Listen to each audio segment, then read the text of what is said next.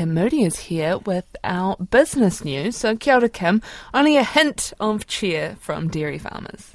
Kia ora, Charlotte. Yes, an improved global dairy market outlook and higher prices have prompted Fonterra to raise its milk price forecast. The co-op has raised the forecast payout by 50 cents to between $6.50 to $8 a kilo of milk solids, with a midpoint of $7.25.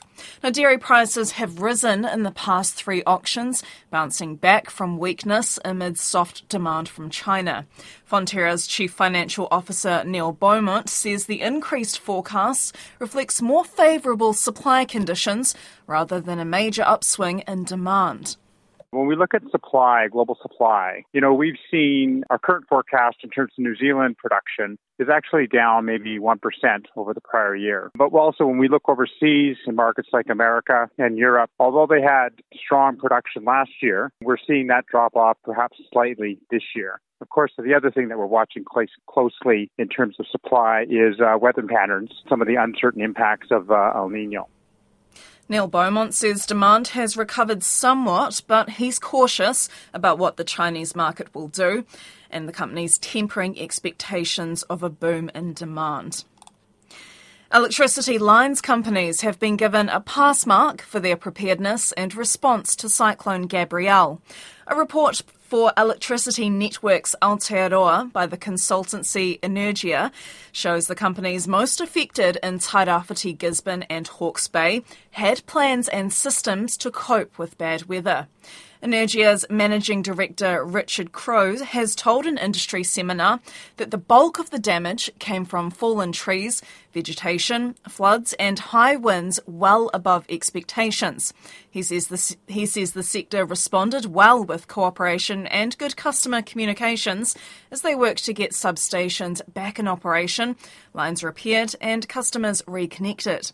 But Richard Crowe warns that greater resilience on electricity raises future risks. Electrification is going to reduce energy diversity in New Zealand. So the resilience of the electricity sector is something that, from my perspective, is something that we need to be really mindful of. And I'm not talking about short-term outages, which I think the lack of or the more concentration of energy via electricity, that won't impact greatly, but it's certainly long-duration outages will have quite a significant impact on customers if they reduce their energy diversity. That's Energia Managing Director Richard Crowe. Investment research firm Morningstar expects high interest rates and record global debt will unsettle financial markets for some time to come.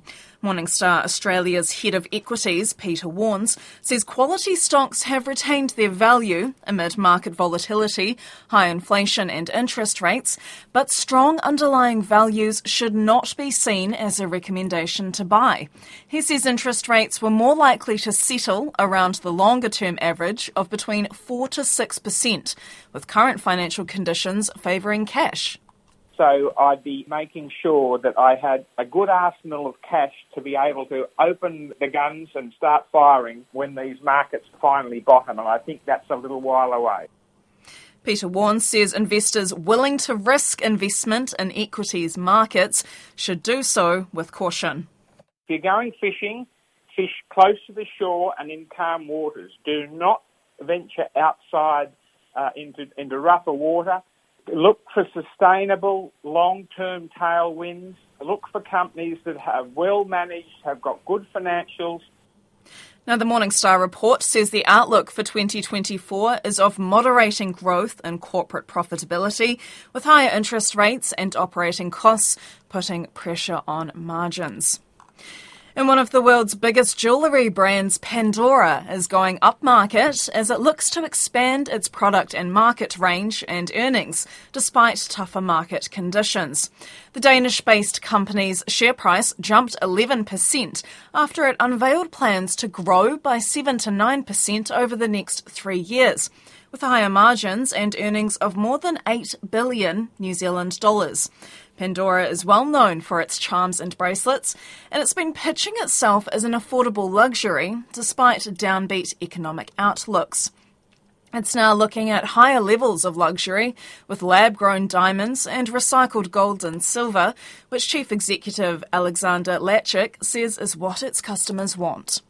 We have spoken to our consumer base and asked them permission to say, would you be interested if we expanded our offering beyond charms and bracelet? And we get a big thumbs up. We've already started building that out a few years ago, but now essentially we're going to be much more deliberate in trying to elevate our brand to be associated not just with charms, but actually with meaningful jewellery. Alexander Lachik says Asia offers new growth, although China remains sluggish. Well, let's head into the markets now. We're joined by Belinda Stanley of Craig's Investment Partners. Kia ora, Belinda. How's our market looking? Any shiners today? Kia ora, Kim. The market's actually down about 0.5%. The NZX 50 down 57 points at 11,229. Fonterra, after that news out this morning, is just up 2 cents at 3.02. And really most other leading stocks just tracking a little bit lower today. We've got Auckland Airport down 11 at 7.76. Air New Zealand down 1 cent at 71 cents. A2 Milk down 1 at 4.40. Contact Energy, they're down 11 cents at 7.87. EBOS up 10 cents at 35.20. Fletcher Building steady at 4.85. Fisher & Paykel Healthcare, they're down 23 cents at $22. We've got Meridian down 7 at 5.10, Main Freight down 10 cents at 63.01, Spark is steady at 4.79, and Somerset up 8 at 9.79. And looking to Australia, could we just have the headline ASX number, please? Yes, so they're having a more positive start to the week. They're up 30 points, the S&P ASX 200 at 6,985, and it's the resources stocks leading the charge there, both BHP and Rio having a good start to the day. All right, and how's our dollar trading? We're a little bit weaker against all our trading partners. Against the New Zealand dollar, against the US dollar, we're at 0.5970. The pound's at 0.4885. The euro, 0.5650. Against the Australian dollar, fairly steady there at 0.9378. The yuan is 4.364, and the yen down slightly at 89.06. Down 90-day bank bills, they're steady at 5.73%.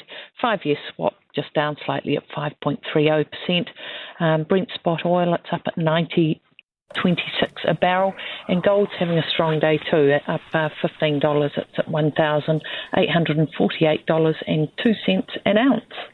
Oh, kia ora, Belinda. That's Belinda Stanley of Craig's Investment Partners.